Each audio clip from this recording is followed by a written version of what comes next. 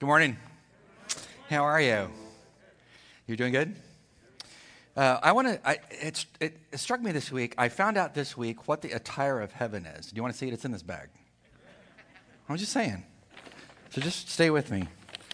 If I can get it out of the bag here. I'm just saying. I don't know. They won like 60-something games or something like that. Yeah. Oh, and you have to have this when you go through the pearly gates too. L.A., baby. I know you're not from California. I am, so nothing better than a Dodger dog watching the game in the Blue Stadium. So praise God, he spoke this week. So I'm feeling good. It's good to have you in God's house. I want to make one announcement before we dive into Psalm 46. Is where we're going to be today. If you have your Bible. I had 16 hires this year that I had to do. And so we've been busy interviewing hundreds of candidates, et cetera. So one of the hires that we were making, and I think this is hire 15, is communications director. So after surveying candidates and looking at who's the most qualified, we hired Greg Triplett. Greg. That is my son-in-law, and that is my daughter. That's Amanda. That's the twins, Olivia, the tallest one, Harper, and then Hudson. Greg was the program director at UCLA in LA for Crew. He was the program director for about, 10 years at USC. And then he went to Sac State, built the biggest and fastest growing Crew club in Sacramento. And then he went to the church where he's basically Pastor Michael at his church. Very skilled at building teams, as he has on UCLA, USC, Sac State. Great at reaching young people, great communicator. And so when it came down to looking at candidates, we're like, he is the most qualified. So Pastor Michael has been doing a lot of that behind-the-scenes stuff, and he's the one that presented this to me. And so we are excited. They're going to be starting January the 1st. They're going to be moving here in December. So I'm just letting you know. So I think it's going to be a great opportunity to bring him to the church. So we are in which Psalm? 46. That's where we're going to be. So why don't you turn there? I'll project the notes on the slide this morning. Let's pray. God, we give you the next few moments, knowing how important it is for us to pause, to take time to listen to you. And you're going to speak most definitively because you promised when the word is preached, read, meditated on, your spirit always educates your saints. So we look forward to your voice today. May we be ready and willing to listen, to act, to wrap our arms around your truths, to learn from them, and to find great solace and comfort from them. In Christ's name, amen. When I was working on my master's degree in Hebrew at Dallas Seminary back in 81 to 85, when I was in my fourth year, you had to take a number of exegetical classes, and one of them I took was the book of Psalms. And so as you went through the Psalms with the professor, I think he was from Oxford, very skilled professor, he would arbitrarily assign you as students passages to exegete. One of the passages that he gave me, I think I was 24 years old at the time, was Psalm 46. When you're in your 20s, reading things, you're thinking, how am I going to actually say anything about this? Because you don't have a lot of history behind you. So I began to study, exegete that, took all my grammatical skills, put them to play in analyzing this great text. What is interesting is, that was when I was about 24. Now I'm 62. And what I found interesting this week is I was looking at what's the next psalm to study as we look at all of them. Because we're not covering all 150 of them because we'd be here till Jesus returned. And so it's like Psalm 46 is most appropriate for the week that we're facing. And what God taught me back then in my 20s is still applicable today, that God's word is timeless. And it's what we need to listen to. So what did God say? Well, Psalm 46, he says this, Korah. It's a song for Alamoth. God is our refuge and our strength. He's a very present help in a time of trouble. What's the conclusion? Therefore, we as Christians will not what? Fear. And he gives you these worst case scenarios. Even though the earth be removed, the mountains be carried away into the midst of the sea, though the waters roar and are troubled, though the mountains shake and with its swelling, then Selah is just the Hebrew code word for that's the end of that little statement. He says, there is a river whose streams shall make glad the city of God, speaking of Jerusalem, the holy place of the tabernacle of the Most High. God is in the midst of her, speaking of the city. She shall not be moved. God shall help her. And he says when he'll do that, he says he's going to do it just at the break of dawn.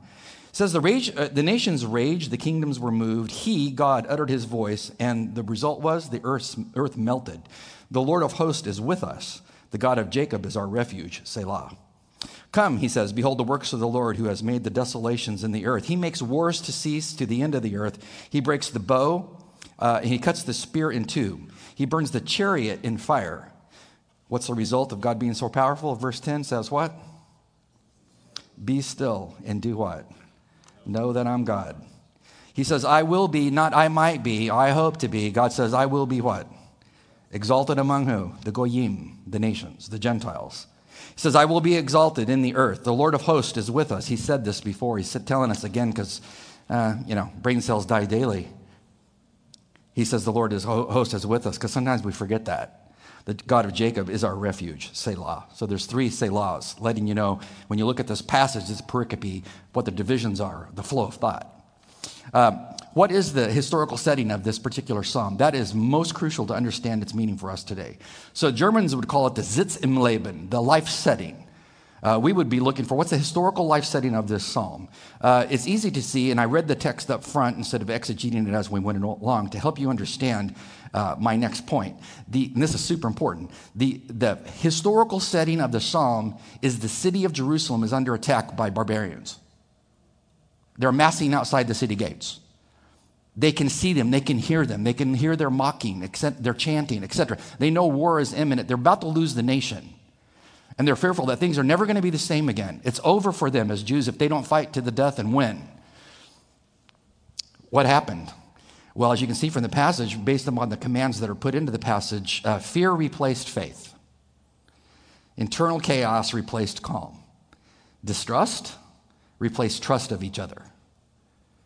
There's all kinds of thoughts, I'm sure, race through their heads as the barbarians massed outside the gates of the city. What will happen to my family? How will I make a living if they take over the country? How will we be able to live under the iron fist of a foreign power? Will our worship of God be curtailed or abolished? How will we and what will we eat if the siege lasts a long time? Is the siege brought on by our failure to abide by the absolute laws of God? Did our penchant for tolerating all forms of worship move God to discipline us? Because that's one of the reasons that happened. What could our leaders have done to keep this possible implosion from occurring that they did not do? And why weren't we more courageous to hold our leadership accountable to keep this from happening to us as a people? And the final question, where is God? Where's God in all this? Now, all of a sudden, the text goes from an ancient text to a present-day text, doesn't it? Because we all understand the nature of barbarians who try to destroy nations. Because we can understand our great nation has been under attack for years. Since I was a kid, I can remember all the things that have happened through the 60s, the riots, you name it. That what was stated in Psalm 46 is applicable, David's day is still applicable to our day because God's people always face, the same things they face, the barbarians. And so the question or the statement that you can derive from this text is a simple one. And this is the main hermeneutical idea of the passage. Because God is who he is and what he says here, what should we understand as we look at our culture? What does he say? He says saints should respond with what? Calm.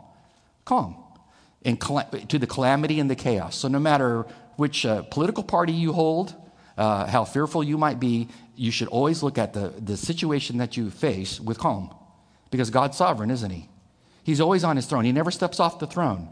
And so when we look at the culture in which we live, we have many forces arrayed outside of our country and inside of our country who seek to overthrow what our country is. So whether it's a foreign force or it's ideological worldviews that are godless inside the country, they're creating great angst. And our response should be calm in the midst of chaos. And he gives you 3 reasons why you should have calm. Number 1, first reason why you should have calm is because your God is the fort. So you should not fear. He's your fort. He's your fortress. Notice what he says. He says this is a song for Korah, and the Alamoth should be singing it. Korah, those were the priests in Israel that led all the worship services. Alamoth is a Hebrew word which means virgins. That's what that word means. So it means the young women, and basically the Gen Zers, in their day and time were responsible to sing this song to the church in worship, which tells you by way of application, the young people, the young ladies, here contextually, were the ones leading the people to calm in the midst of chaos. What's that mean in our day and age? In our day and age, the young people should be looking at what God's word says and saying, I need to abide by what the word of God says, not what my culture says, and lead my nation to peace. It's a great responsibility. He says it's a song for Alamoth. And then he gets into the first reason why you should not fear. He says, God is our refuge and strength. Let's focus on what he says there. God is our refuge. The word God here is Elohim. Elohim. The first name of God in the Old Testament, Genesis chapter 1, verse 1, when it says, in the beginning, God. That's the first time his name is used, Elohim. Bereshet is the word in the beginning. Elohim. Ha-Elohim is his name. He created the heavens and the earth. This particular word occurs first in the sentence here to make it totally emphatic. He says, if you want to know why you shouldn't have fear, well, it's because of Elohim. And he says, let me leave out the copula, the verb, so that with no verb in a sentence, read this in a really wooden way and focus on Elohim's great name. Who is he? Well, he's the creator. He's the creator God. He is the one who always is, who spoke all things into existence that were not in existence. He's the ontological one that's outside of time and space, who created all cause and effect. He's not an effect. He just is. And because he's who he is at all times, he can give you the two things that are listed here. What does he give you? Two things. Refuge and strength. He gives you these two things because of who he is. Imagine the creator of the cosmos says you should not fear national calamity because I am who I am. I am the great creator God. He says, because I am, you can come to me as a refuge, as a fortress. That particular word refuge is used in Psalm 61 verse 4 where it's denoted in a parallelistic fashion as a strong military tower. It's like a tower on a fortress wall. God says, that's like me. If you're fearful, you run to me, and you will find that when you come into me in prayer and meditate and run into my presence, that I will always give you what? What does he say? Strength. The very thing that we seem to lack when things seem testy. And it doesn't really matter if you want to make it practical, whether you're a Democrat or a Republican, it doesn't matter. Either way, you're fearing what Tuesday might be, right? Whichever party you are. And you're calling the other party the barbarians, right?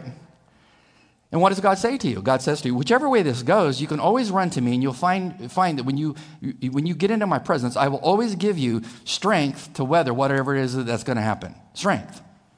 Emotional strength. I mean, think about Samson. When Samson sinned with Delilah, and God took his great strength with him, and they made a mockery of Samson. But eventually, they made the great mistake of putting Samson in the temple of Dagon. Dag is the Hebrew word for fish. So they worshipped a fish, imagine. And they put him in the temple of Dagon, and they situated him between the two main pillars of the temple. Remember that? How'd that go for them that day? Well, Samson appealed to God. And in Judges 16:28, he ran to God as his fortress at a terrible time nationally. And he prayed this prayer, Judges 16:28. O Lord God, remember me, I pray. Strengthen me, I pray, just this one time, God, that I might take one blow of vengeance on the Philistines for what they've done to my eyesight. They put his eyes out. He said, God, hear your prayer of your great deliverer, your Yeshua, your Savior for Israel at the time. He says, use me in a great way. And God heard him. So he ran to God as his refuge, and God says, I will give you strength for this one episode. You might need to look at your situation and say, I need to run for strength because I'm fearful of Tuesday, and I'm fearful of the rest of the week after that, what might happen. And God says, no, if anything, you come to me, and I'll give you the strength to weather the storm, be what it may. Then he adds this. He says, not only is he refuge and strength, it says he is a very present help in trouble. It doesn't say he might be. It doesn't say he should be. He uses the adverb to talk about he is very present. Not just present, he's very present. He's present with you in the time of trouble. The word for trouble, sarah, means to be in a restricted place. I don't know if you've ever gone to an escape room. Have you done one of the escape rooms, especially here in D.C.? If you have claustrophobia, probably wouldn't suggest it. But you get in, what's the object? Well, you use your ingenuity, cognitive abilities with your friends to find the way out of there of the secret room, right? It's an escape room. But when you're in there, you have to feel restricted. And he said, this is like trouble. Trouble is like restrictive. It's like I'm boxed in. I don't think I have any way out. He says, when you feel like you're in a time of great trouble, realize God's a very present help. You can always count on him. So if you ever run to God as a refuge and say, God, I can't even understand my country, my times, the things that are going on, or what's happening, God says, come to me and you will always find me. I'll always be there for you. When's the last time you ran to him? Or did you run to a talk show host? Or a TV show to get built up by a news commentator? No, that'll just make you more nervous and anxious.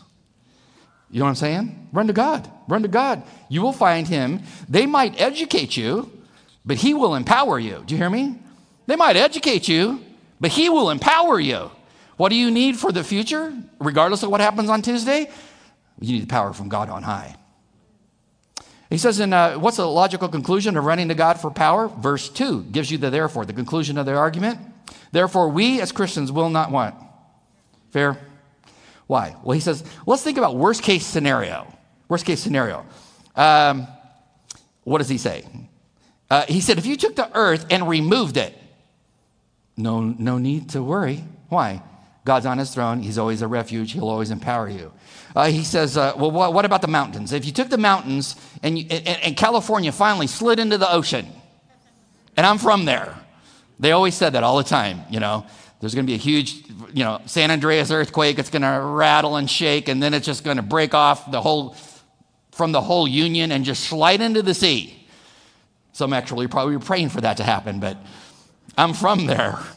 And I've been in, I don't even know how many. There was 200 earthquakes where I lived when I was a kid in 1 week. Just things were constantly moving. It's unbelievable. So he says, if it were possible to take the greatest mountain ranges in all the world, slide them off into the depths of the ocean, and you watched it, should you, this is not a Hebrew term, but should you freak out? Answer? No, thank you. Should you freak? No. Why? God's on his throne. So take all that he says here. I mean, if you took the waters roaring, it's a tsunami, it's a 60-foot tsunami, it's 200 miles an hour, it's slamming against the coast, you're staying at a coastal hotel, you see it coming, should you freak? Well, yes, you should at that point if you're too close to the water. But all analogies have limitations. What's his point? It doesn't matter how bad it's going to get with the barbarians outside and inside the gates of the city. He says you shouldn't worry because God's sovereign. They're not going to thwart his plan ever. So it really doesn't matter, that which party wins Tuesday. I mean, ultimately, why? Neither will thwart the plan of God. And if you need strength for the day, you run to him, not to all other stated reasons I just listed, whatever your channel might be.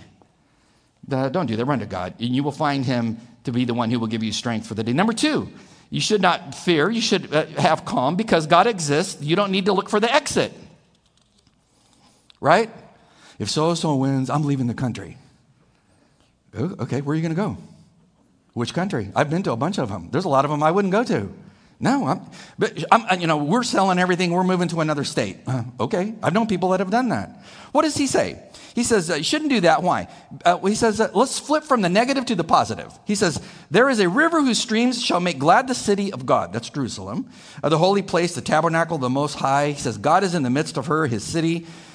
She will not be moved. God will help her, and he's going to do it at dawn. Notice what he's telling you here. God's telling you, in the city of Jerusalem, and I've been there many times, taking people on tours there, Jerusalem was not built next to a nice, beautiful river. It wasn't. It's built in a rocky, mountainous area where there's not flowing rivers. So where do they get their water? Well, if you come with me to Israel, next time that we go, after they lift the ban and we can get back, we will take you to Israel. We'll take you to what is known as the city of David, and we will tour Hezekiah's water tunnels, and we will show you Gihon Springs, that they brought the water up into the city. And I took this as I was walking, so I know it's a little blurry. I was underground when I took the picture, so don't overanalyze the pixels, okay? You're so gracious. Thank you for encouraging me. Okay, so let's see. Do you see that little outcropping off the wall there? Do you see that? You have to talk to me. Thank you. Okay, that little outcropping. They built that outcropping over the Gihon Springs to protect it So in a time of siege, they had water. So in siege, you need two things: water, food. They could store up the food. If they had food and no water, it's over. If they had water and no food, it's over. So here they have the Gihon Springs. They built this massive wall around it, and then they would pump water into the city from there. And this is the water that fed the Siloam pool, where Jesus healed the man that was blind. And I was actually there when the archaeological team uncovered the pool. I was there when they had the wheelbarrow and found the first steps. I just happened to be walking by. And they had a big fence there with a black curtain on it, and I just kind of did the Christian thing and peeked. But the water was there. So what does God say? God is telling you in this, even in the city where I put you, I've placed water strategically there so that you can have provision in times of trouble. And because the water's there, you know that I'm there. Because what's the probability in a mountainous region you would find a water supply, fresh water supply? God said, that's for me. And what's the water do? Well, it gives you life.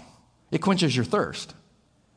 I mean, think about it. Water being strategically planted by God for you to drink from. What would you say the water would be in our day and time? Because we don't live near a Gihon Springs. I think it's the Fairfax Water Company or something is being used of God. But this is the spring. What is this? This is my Greek Bible, but this is the word. This is the water. You drink from this, and God says, I'm going to do what? I'm going to quench your thirst. I'm going to quench your thirst. So when your mouth is parched from the advancement of perversion, what should you do? Drink, and God will refresh you. When your mouth is parched because of godless ideologies that are taking over everything and anything, what should you do? Drink of the word. You know, when people all around you and are following anything and everything, and you're in shock, and your mouth is parched from watching that, what should you do? Drink the word. See, when you drink the word, God's He's gonna satisfy your inner soul, so that no matter whatever you're facing, you're gonna know it's gonna be okay. See, years ago, Martin Luther, who was battling his own barbarians in the theological realm, he read this psalm, he studied this psalm, he meditated on this psalm. It so moved him that the great theologian wrote the song that we all know, "A Mighty Fortress is Our God." He wrote that based on Psalm 46, after he fed on this, after he drank from this. "A mighty fortress is our God. It's a bulwark never failing. Our helper, he, amid the flood of mortal ills prevailing. For still our ancient foe does seek to work our woe. His craft and power are great, and armed with cruel hate on earth is not his equal." Then he says, "And though this world with devils filled should threaten to undo us, we will not fear." Remember, verse 1. "For God has willed his truth to triumph through us. The prince of darkness grim, we will tremble not for him. His rage can endure, for lo, his doom is sure. One little word shall fell him." Martin Luther said, man, I read Psalm 46, and I got all pumped up with hope because God just fed my soul as I drank. You know, you might need to turn to the word of God more often than not. What can barbarians do to you in our culture? They can cancel you. They can defriend you. They can prosecute you over trumped up charges based on laws they created that are not laws. They can sideline you. They can be all in rage over you. They can yell at you over loudspeakers. They can use all kinds of little signs with catchy statements that don't logically hang together and persecute you with their signage. They can do all kinds of things to create fear. And what does God say through the pen of Martin Luther? Just one little word. Just one. Don't fear. Don't look for the exit. You don't have to exit. You're God's light where he placed you. And last, don't fear because victory is assured. So you should be assured. Victory is assured, so you should be assured. "Come, behold the works of the Lord who has made desolations in the earth. He makes wars to cease to the end of the earth. He breaks the bow. He cuts the spear in two. He burns the chariot." See, he gets rid of all implements of warfare. He is the one who will one day create total peace. You can't vote it in. We look for the Messiah to come to do all the things that are listed here. I'll give you just a taste, and there's more in my notes because I usually overdo things, so I can't get into all of them. But Malachi chapter 4, verse 1 talks about this. It's an eschatological day of the future. "For behold, the day is coming, burning like an oven, and all the proud, yes, all who do wickedly will be stubble. And the day which is coming shall burn them up, says the Lord of hosts." That's the Lord of angelic armies. That will leave them neither root nor branch, but you who fear my name, the Son of Righteousness, the Messiah, shall arise with healing in his wings, and you shall go out and grow fat like stall-fed calves. You shall trample the wicked, for they shall be ashes under the soles of your feet on that day that I do this, says the Lord of hosts. He tells you there's coming a day when I deal with the wicked and I elevate the righteous. And that's what we're reading in the Psalms. God says, come behold the works of the Lord. He says, look to the past at what he's done in dealing with barbarians. Moses goes to Pharaoh and says to Pharaoh, my God has a simple request. Let my people go 3 days out into the wilderness and worship me. Pharaoh says, great idea. What Pharaoh say? I will not. I will not. How'd that go for him? And that's a whole other sermon series, isn't it? God moved the cosmos against Pharaoh and then took his firstborn son to show that he's God. When the Assyrians surrounded Jerusalem under Sennacherib and were about to take it, the king was Hezekiah, a man of prayer. And he went and prayed, oh God, save my nation. What was greater, the forces of Sennacherib, who had taken most of the Middle East, or the prayer of a king? Prayer of a king. God heard him. God sent one angel through the forces, according to 2 Kings 19:36. He sent one angel through the forces surrounding Jerusalem of the Assyrians. And in one night, he took out 185,000 Assyrian warriors by just walking through the camp, the death angel. See, God says to Hezekiah, I'll answer that prayer. See, when God says, behold my works, he says, look at the past at what I've done so you don't freak out in the current. So if God can do great things in the past among nations to accomplish his purposes, then what are we to fear in the present? Nothing. Because God is that great. He can take and destroy the implements of warfare.